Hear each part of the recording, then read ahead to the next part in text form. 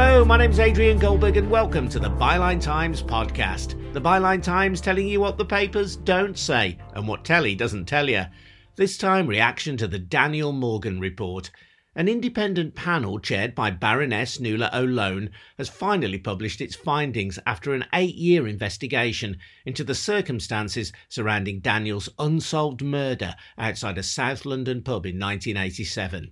Its key finding is a momentous one, identifying institutional corruption at the heart of Britain's most powerful police force, the Met, just as Sir William Macpherson had identified institutional racism in the same force in 1999 when he examined the Stephen Lawrence murder inquiry.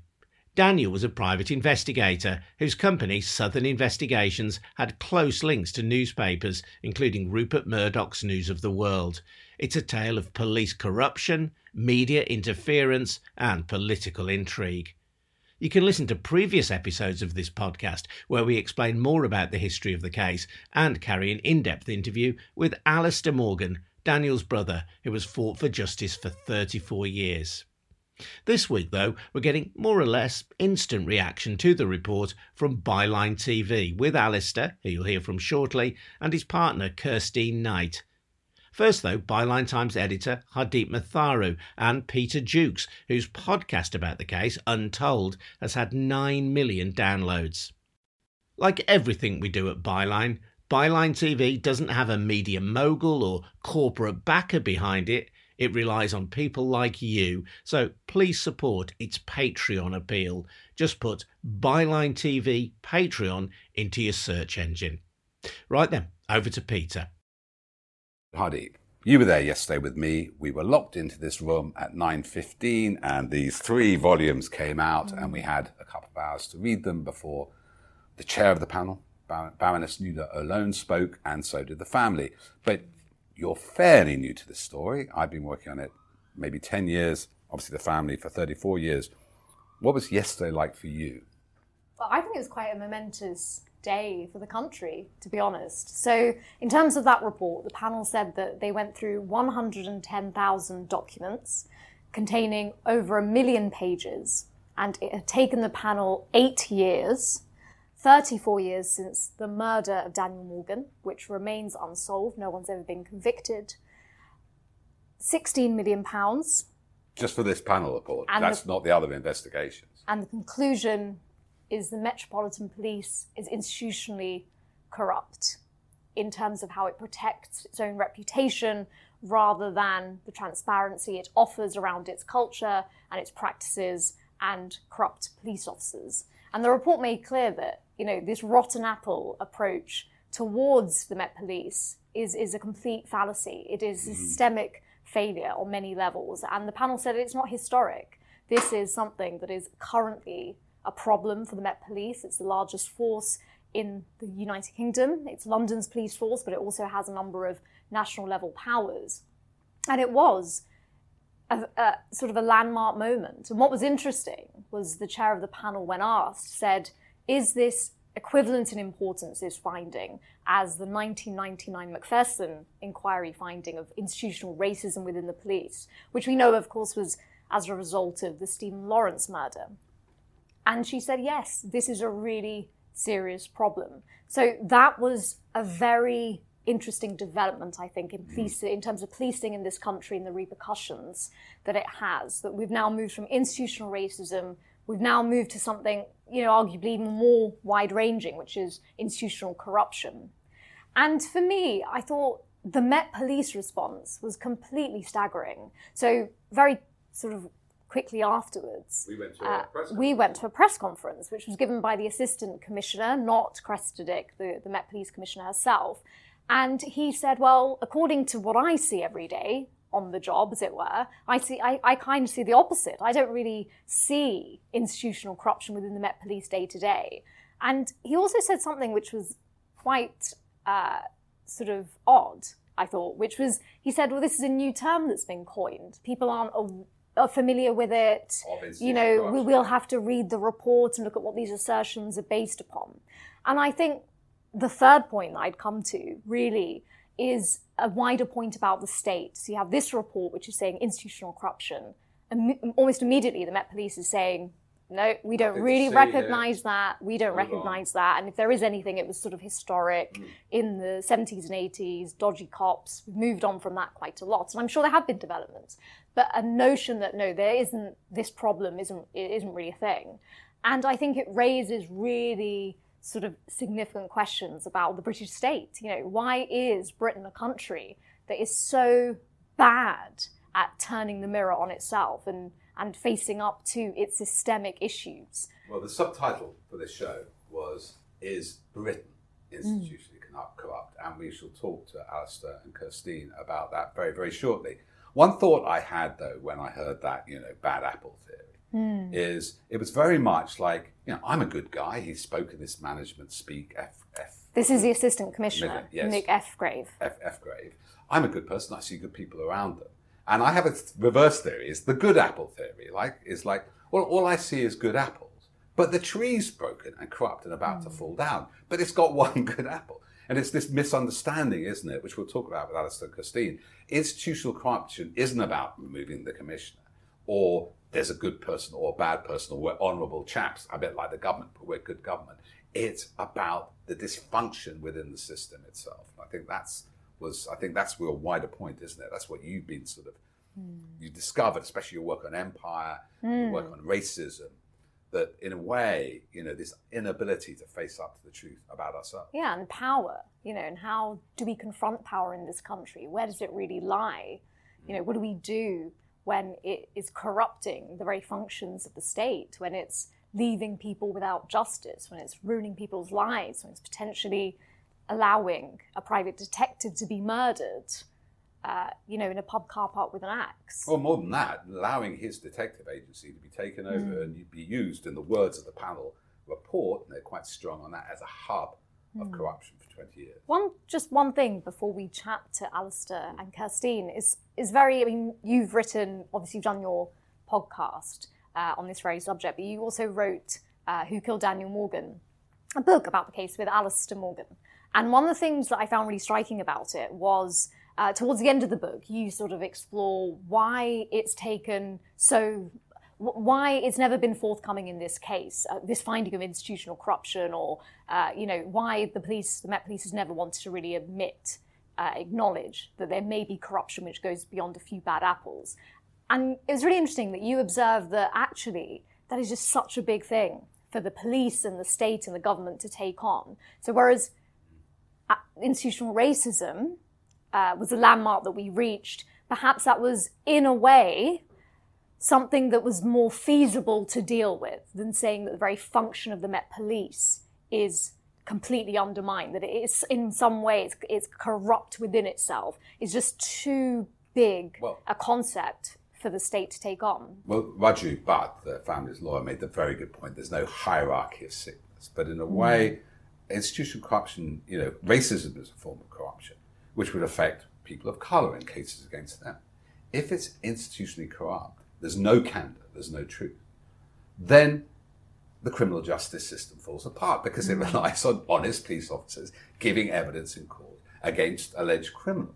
And so I think it does. I think it affects its core function in a much more devastating way, and therefore is more difficult to accept than racism on its own. And I think, as we'll explore and discover later, this is endemic throughout Britain, whether it's in Parliament about, ministerial code, contracts. So, but before we get there, should we just have a look and see what the panel actually said? So we'll see now the panel chair, Baroness Alone, followed by the response of Raju Bhatt, the family's lawyer.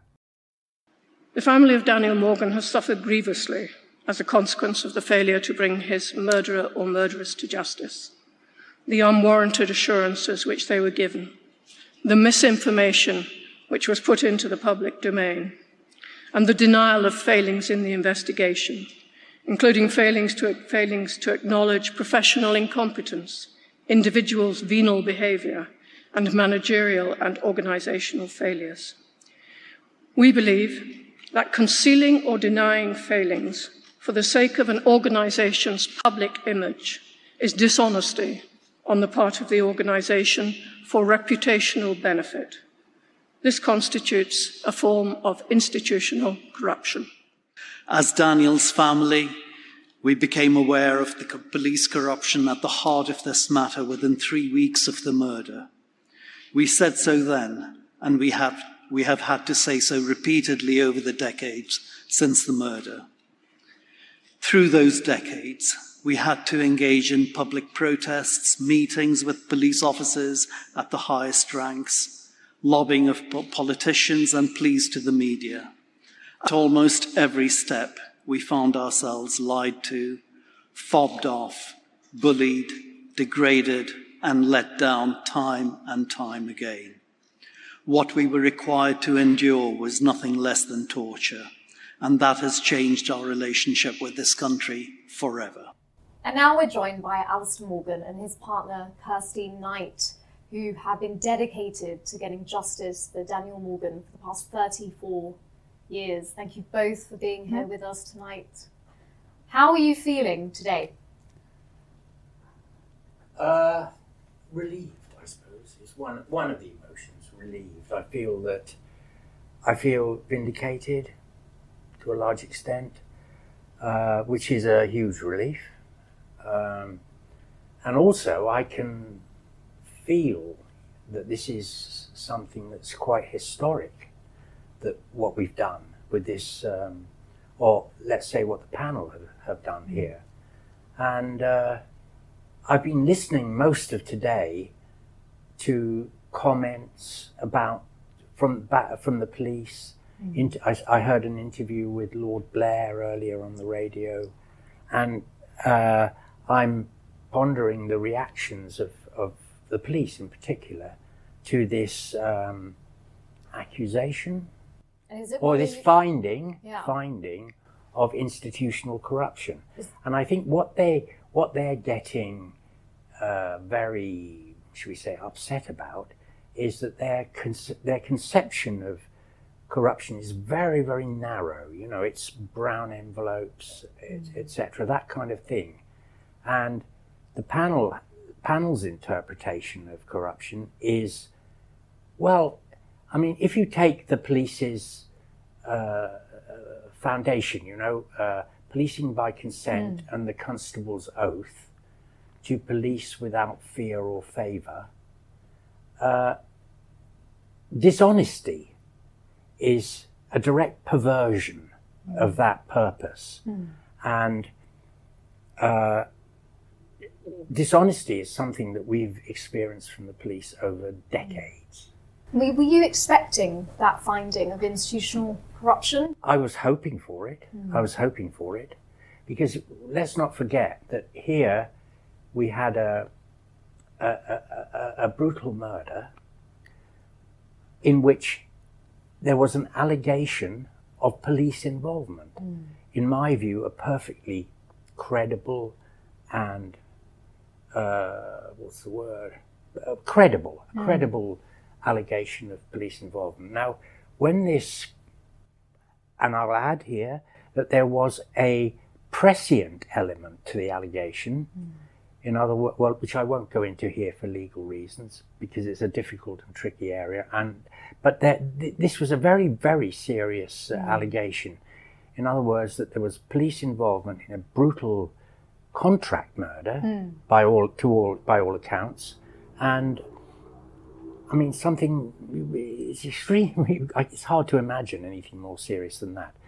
And then juxtaposed with that very serious allegation, we have an inquiry, an initial inquiry, which is so important, that is derided almost by the panel. It was so pathetic. Various aspects were described as pathetic, incompetent, etc., etc. And then in the course of this investigation, there was an internal inquiry which whitewashed it, an internal Met inquiry, followed by an outside inquiry, so supposedly independent by another police force, which also whitewashed this inquiry, whitewashed the first inquiry.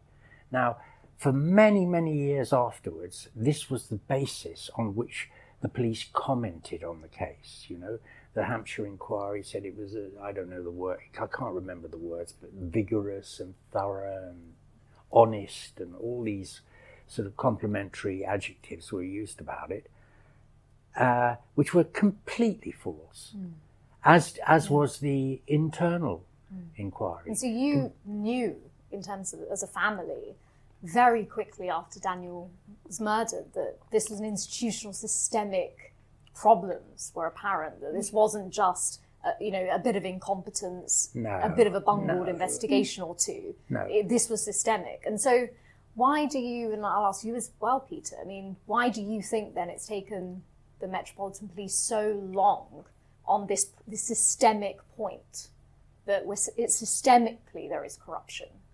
Heidi, before you get to that, just to explain about, I think, the independence. I think because, like Alistair and ourselves, we probably read less of the report than most people because we've been locked in studios and doing articles. I think it's pretty clear cut on those early findings, right? They have said they have found no evidence of involvement in the murder itself. Yeah. Or police involvement. Or police involvement in the actual planning, if you like, of the murder. I mean, there's stuff we can talk around that. But the second thing they do say then that there was a lot of incompetence, but they do indicate that corruption, a particular involvement of a detective, could have tended to make that inquiry not work. But the clear finding I think I've read is that it turned out the independent Hampshire investigation, the PCA, Police Complaints Authority, wasn't independent because the liaison officer from the Met was running things. I don't know if you've come. Absolutely, and it goes far beyond that. I mean, there was basically collusion it's very complicated and we need to absorb the details of this fully, but one of the suspects that was arrested, though was completely not guilty, was brought in for slightly strange reasons, but this person knew a lot about the murder and had actually said to one of the officers while he was in the cell that he was happy to talk to them sort of confidentially about a firm within the firm, and he knew much more about the involvement. That piece of information was never followed up. It was never put into the Holmes system. But they know from finding notebooks that it was known about and nothing was done about it. And that was about police corruption. So police involvement in the murder. Yeah. So the firm, just to explain to people, the firm within a firm, that's the old sort of term for a corrupt network of officers. I haven't thought. No, and the reason I'm not explaining it very well is it is very complicated and we need to sit down and properly read that line by line. But as you say, because we've just been doing so many interviews. Just on that too, I mean, it's very difficult, police involved in the murder. What Alistair's talking about is the inquest, aren't you, where it was alleged. Well, prior to this, the statement was made probably 6 months before the inquest. That's right, and of a bookkeeper who was, closely involved with the company. Closely involved with the company, spoke to members of the company and said the murder's being planned and the local police officers will help clear it up. So, but that is quite difficult, isn't it? Is that involvement in the actual murder or providing the course of justice afterwards? So I finding some of their decisions, I have to read it to understand where they come from. So that's the first two ones, just to clarify that thing. So, but we're finding out new things all the time. I mean, the Met response has been eye-opening, and I mean, lots of people have commented that it reinforces the very findings of the report, because one, Cressida Dick has not been forthcoming. I don't know whether she's reached out to yourselves. No, they keep talking about having apologised to us. Well, she has apologised. I heard earlier today, I was told by a journalist that she'd apologised. Yes, but that's how we hear about it, is through a journalist, not actually to Alistair. That is staggering again. Or the wider family. But the Assistant Commissioner, I mean, the press conference we attended shortly after the report's release, I mean, Nick Fgrave was saying that, based on what he sees every day in his job, he sees the opposite. Lots of officers out there being selfless, and that institutional corruption isn't something that resonates with him. Well, nobody's arguing that there are lots of great officers. No. I am convinced, right, that there are many, many thousands of police officers in this country who are very brave, diligent, courageous, and straight, no corruption. And I've never ever thought otherwise, you know. But and Nick Effgrave may well be right in the fact that he, you know, this is what he sees. But that and the kind of corruption that we've seen here are they're very separate things. You know, it's not like, I mean, if it does affect these officers, it's the leadership. It's the fact that they, like the thing that they brought up in Line of Duty, where people are allowed to, if you like, where corruption is allowed to prosper by the senior ranks. And I think this case, it's a question of leadership that has been lacking right from the very start. I mean, you had this very, very serious situation which I described earlier. Now, any sane commissioner would be thinking, we have to clear this up. If we want to draw a line in the sand against corruption, this is so serious that it has to be dealt with. We've got no choice. But then what do you get? A pitiful inquiry. Also, that whole problem is, you know, if you have a wound and it's corrupt, and you just gloss over it, it's all fine, then it really festers and involves the system. So, I mean, just the difference of corruption is, Alistair says, the brown envelopes, or, I mean, you know, by the 90s, they mentioned 10 officers in and out of Southern investigations, all done for quite serious crimes. So we're talking about fitting up people with drugs, we're talking taking money, you know, really serious crimes done by officers around that. And then you have this other bit where they won't look at it. Now, some of that, I think, is just embarrassment, isn't it? You know, oh gosh, don't want to talk about that. But some bit's shady. I mean, the other bit, I still haven't read, but I went to Operation Two Bridges, Nigeria, and I thought, where's this section? That's the third investigation, conducted by the Anti-Corruption Command, CIB3, their Ghost Squad, famously very like Line of Duty. There's nothing on that. Well, it's just like, it doesn't happen. One thing I don't think has really been picked up by the press yet, and I have yet to read it in the report, but I know we both know from long talking to the panel about this, we were totally misled. You will see lots of clippings everywhere talking about 5 murder investigations.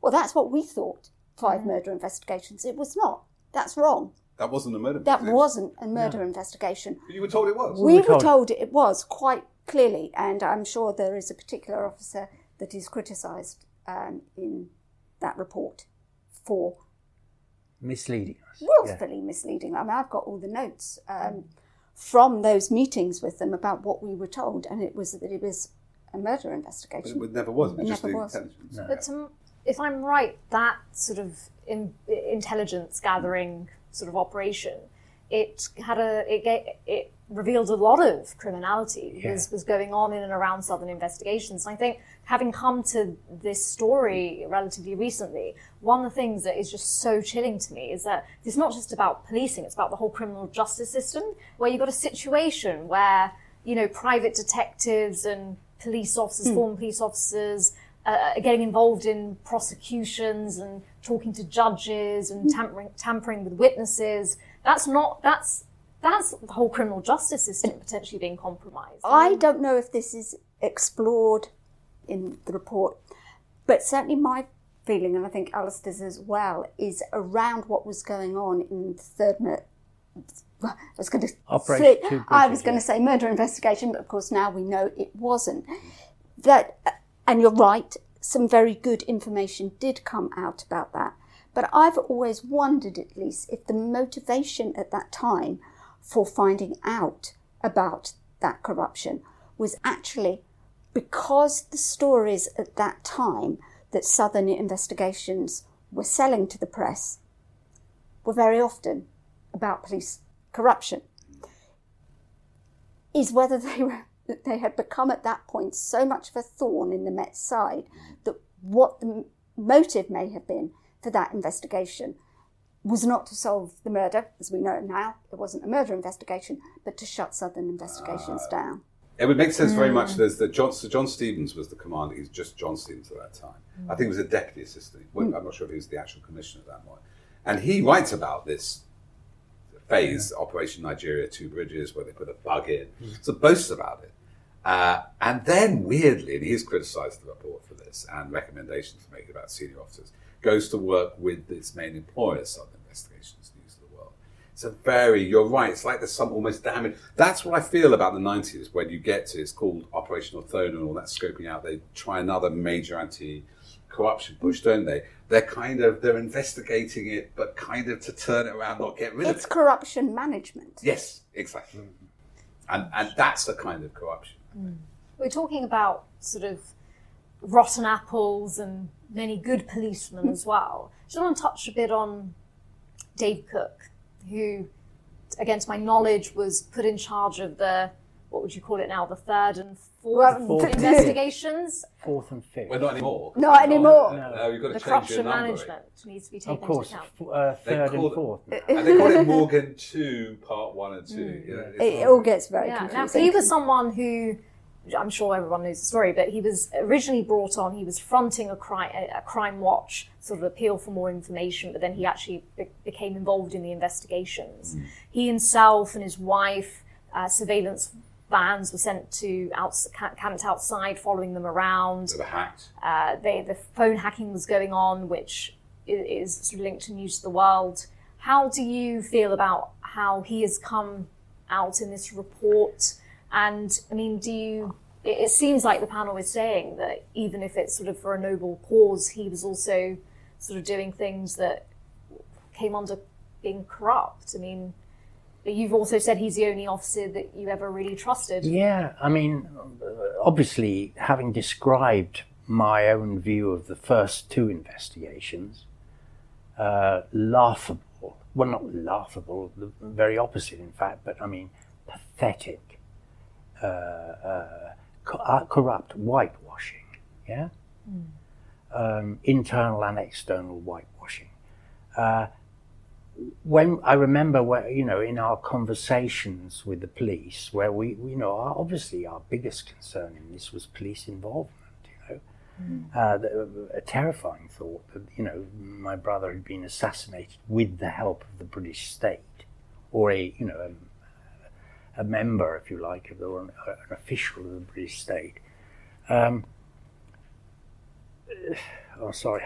Dave Cook was a breath of he fresh was air. a breath of fresh air, because we could actually talk about our feelings and our fears and our suspicions and the reasons why we held these suspicions with him. And he was not like, prior to this, for God knows how long, 15 years, it was, what? Police involvement? No, I mean, they recoiled whenever you used the corruption word. And it was the same with my mother. We got this, you're crazy. Or those words weren't used, but it was, you're crazy, you know what I mean? Or let's not talk about that, and then they'd start trying to point the finger at other people and all that. Whereas our, most worst case scenario and the most fearful for us was that the police were involved in the murder. And it changed when Dave Cook came along, and it was like, oh my God, thank God for that. We can actually express our feelings and our anxieties and our fears openly without being ridiculed or rejected or, And he would quite often disagree with you and say, no, this isn't realistic, Alistair, and this is why. But it was the first time, with the exception, we should say there was an officer before called David Zinzan, who was also very reasonable, thoughtful, and did his best, and he deserves credit. But Dave Cook really did take it on. He'd seen corruption in the police before, and he was not allergic to the idea. So that was very different. There was no that sort of attitude. Corruption, no such thing. That's the sort of attitude that has sort of radiated out from the Metropolitan Police. And Peter, what exactly, just take us through very quickly, what happened in terms of Dave Cook? I mean, there was this intimidation by News of the World, but what happened afterwards? And there was some allegations that he had inappropriate contact with a witness. And So there's a very interesting, and there is criticism of the senior officers managing him, because he had another job, I think, at SOCA, didn't he? So he basically is the front man for a covert operation run by Zinzan. and he immediately gets targeted. This because of the situation, a family situation. His wife, Jackie Hames, also a police officer, Crime Watch presenter, had been close to Jill Dando, who'd been assassinated, looks like, on her doorstep 3 years before. The threats to the family were very severe. I mean, they felt them very strong. You know, they knew, it's like, you know, if you know you're being followed by a photographer, that's one thing. When you know there are very bad gangsters, murderers involved in this case, and there's threats, you know, police corruption involved, it came on very top. It did, you know, I think Dave's talked about it, Jackie Hames has certainly talked about it, destroy their marriage. And so there is a duty of care that met towards Dave Cook, that he does take over, and he does a scoping exercise for London, the Metropolitan Police Authority, and they go, we can build another case from there. And it's a very complicated case. He's directly confronted with a shotgun at one point. And they are arrested, 5 suspects, in 2008. And things do go wrong. There's no doubt, and Dave Cook was the first to admit, he gets too close to a super grasping quite how the defence knew what they knew and why the phone records don't show what they show. But I still think, I just say one thing. I am in this report for 3 pages because Dave Cook was, after the trial collapsed, I think with other journalists, he felt had a duty of candour to the public to get some of this out. I am of a mind, there's like 20, I don't know, a whole half volume about him. And the suggestions he's part of that noble corruption, noble cause. He was off the right, he did things wrong, right? But I find it amazing they put that in the same framework of the things they don't investigate about News of the World. We don't have Leveson 2. We know that the Mirror group, for example, of 261 crimes they detected in the 6 months they had to bug in, 70% were from the Mirror. That's all just said there. Dave Cook gets this whole section about him and what he did wrong, and talking to journalists like me and Glenn Campbell of the BBC and whether he should be prosecuted for that. I will say now here, this is my opinion, as Christine might not agree with me. From what I know about Dave Cook and how he's helped journalists for the public interest, this panel wouldn't have existed without him. I'm not sure. I mean, I believe Dave Cook played a significant role in exposing the phone hacking scandal. And I never ever felt in my communications with him that there was anything shifty or dishonest or manipulative about him at all. So I think it's a great shame. And the way he was treated, you know, there was this awful incident you just described, the surveillance and all of that. And it was just like the Met hang him out, you know, just isolated him. In fact, it wasn't even investigated. No, it wasn't investigated. But he was repeatedly investigated. Yes. Various. And I think that's another strand of convenience. Now, I am not going to defend everything Dave Cook did, and I do genuinely believe in his case, everything he did in what he thought to be the best way or the only way of advancing justice.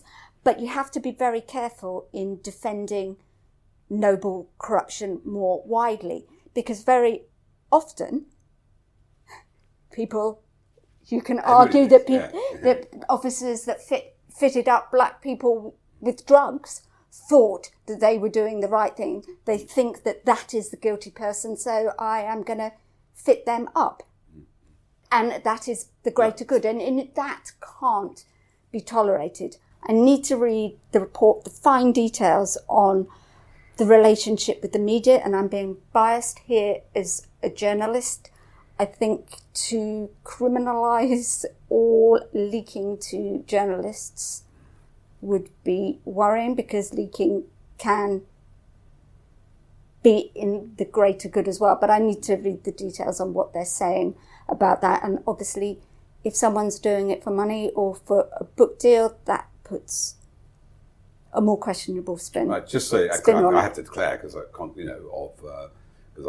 in that report, I've never mentioned of money when Dave Cook has helped, and not from this case. This is all after he's left the force, all after things collapsed, things like the Masr Mahmoud documentation, never any question of money. But I find that just very odd. I mean, maybe it's just the limits, the remit of the panel, that there is a whole half volume on him and very little on News of the World. It's quite a Well, philosophical. it's partly practical. Yeah. They can get documents and people would speak to them. Dave Cook would speak to them. I'm sure Alex Marinchak and other journalists did not. And it's really interesting, that point you just make, Kirsten, because it's quite a philosophical point, really. You know, the noble cause corruption is still corruption. And yet, again, it's interesting, isn't it? Because obviously there's been institutional corruption for so long that... It's about weighing the proportion of... I think the thing is, very I'm not making a judgment of what he did wrong with the Supergas or anything like that. You know. There are some misrepresentations of why the trial collapsed. It's more the activities afterwards when he's left, which seem to be a whole half volume. And that does seem disproportionate. But also, you're right, in the limit of the remit of the panel, because they had no power.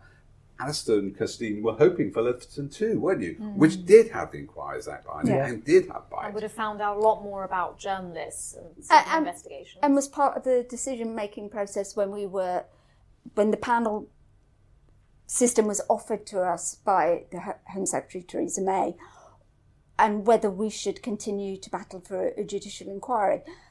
One of the big reasons you went for this, ironically now after 8 years, is the panel was thought to be a lot quicker than a judicial inquiry. But also we knew that with the panel we would lose the powers of that a judicial inquiry had, and therefore they wouldn't be properly able to investigate the media side of this. So can I just clarify this, because I did have a brief debate with David Allen Green about this. You know, he said, this was always seen as a substitute for Leveson too, but that was never in your mind. It was quite the opposite. No. We I mean, the Prime Minister Cameron had promised Leveson too, and in my mind, when I thought about the media criminality surrounding, all infusing in this case, I thought, well, the panel lacks statutory powers, but Leveson too will have statutory powers, and if there are any outstanding issues, important issues that the panel can't get to, then Leveson too will be there to pick up the pieces and therefore make part sense of your it. decision for that was accepting a part of panel my inquiry. decision-making. And the panel meant that, witnesses can't be compelled to give Yeah, evidence. absolutely. Yeah, exactly. And I remember writing to Theresa May about this, that my disappointment when, was it Matt Hancock? Matt Hancock was in charge of getting and said that Lord Justice Leveson had agreed that there shouldn't be, when he had not. Which is something Priti Patel, the Home Secretary, It's repeated in today, Parliament isn't it? Yeah. Oh, yes. this week in response to the report. What do you call institutional corruption? The same kind of thing, lying. So that's Well, interesting, isn't it? yeah. That's what you felt this a bit, the duty of candour, when you put it down to being honest, makes much more sense. It sounds otherwise a bit. But that's why I see this spreading throughout the whole state, like the ministerial code, lying in Parliament, contracts. Yeah, I was going to ask, to what extent is Britain still an imperial Britain? When I asked that question, what's your response to that? My response to that is that I think the police's actions in this case are a kind of imperialist type action. I remember hearing a black QC talking about this at a meeting I went to several years ago, and he was saying that because we don't have any colonies anymore, the police use the same. They use we are now the subjects of imperialist policing, a kind of mindset where, we can't let the natives know that, that would be bad. Any kind of misdeeds by the imperial state, we can't let them know about that, or crimes, if you like, that sort of thing. It wouldn't be good for them to know about this. And that, I think that mentality is still there. So Or the public mustn't know about, this particular case, the lying that went on about it, misleading ministers, misleading MPs, first and foremost us, but then even misleading Parliament, where a minister would stand up and say, The commissioner tells me that the first inquiry was up to the standards of the day, and the Hampshire inquiry found this, this, and this. Rubbish, complete rubbish, being pumped into our parliamentary system. It's all predicated on power that is unaccountable. Yeah. But it also kind of suits whichever government is in power at the time. They were being told what they wanted to hear, and it isn't in their interest to dig too much deeper, because there is this sense among the police and government that somehow the country would collapse if we admitted that not all our institutions were perfect and that mistakes were made. This is all it would have taken. Didn't Baroness Alone say something like that? We're not very good at admitting where we go wrong. But my question to you, because before I met Alistair, I had a slightly rosier idea of the police. I'd worked a lot on cop shows, but mainly outside London forces. And it's kind of sort of slightly jaded my opinion there. But I'll have this existential problem. Isn't the Met, that's its thing, that it's a local constabulary with all that sort of powers to policing by consent and without fear or favour, the constable's vow. But because it also works for the Home Office, it's a form of the FBI. It's a national force. It was sent up to police the miners' strike and on overtime, and has these powers like counter-terrorism and undercover and things like that. That it's too convenient an unaccountable arm of the state. Because the Home Office, you just use the Met for whatever you want. They even Labour, they all like this sort of dual nature of it, but that's the nature of its actual existential corruption, because it's not what it pretends to be. And people often, we talk about, we're having more conversations about empire in this country now, and people often say, well, one of the good things is that the British took law and order to these countries. But law and order was often used as a tool to control populations. And I think, yesterday, I thought it was a landmark moment. And I think one of the things that was in the back of my mind was, why do more people not know about Operation Legacy, which was the state-sanctioned burning, putting into the bottom of the sea, getting rid of, shredding of many, many of the documents from our former colonies as they gained independence. That was all of that paperwork was destroyed because the government said, we can't have anything embarrassing ever emerging about this. And in that sense, what has really moved on, Yeah, but it's really interesting. In that sense, there really are great similarities, because I think a lot about this is about the state not being able to look at its own image honestly. This sense of British police, the greatest police in the world. I'm not saying it's a bad police force, but it's this illusion that it's the greatest, and the inability to question when things go wrong. I think as well, that kind of propaganda image of Britain, we've had it recently, world beating.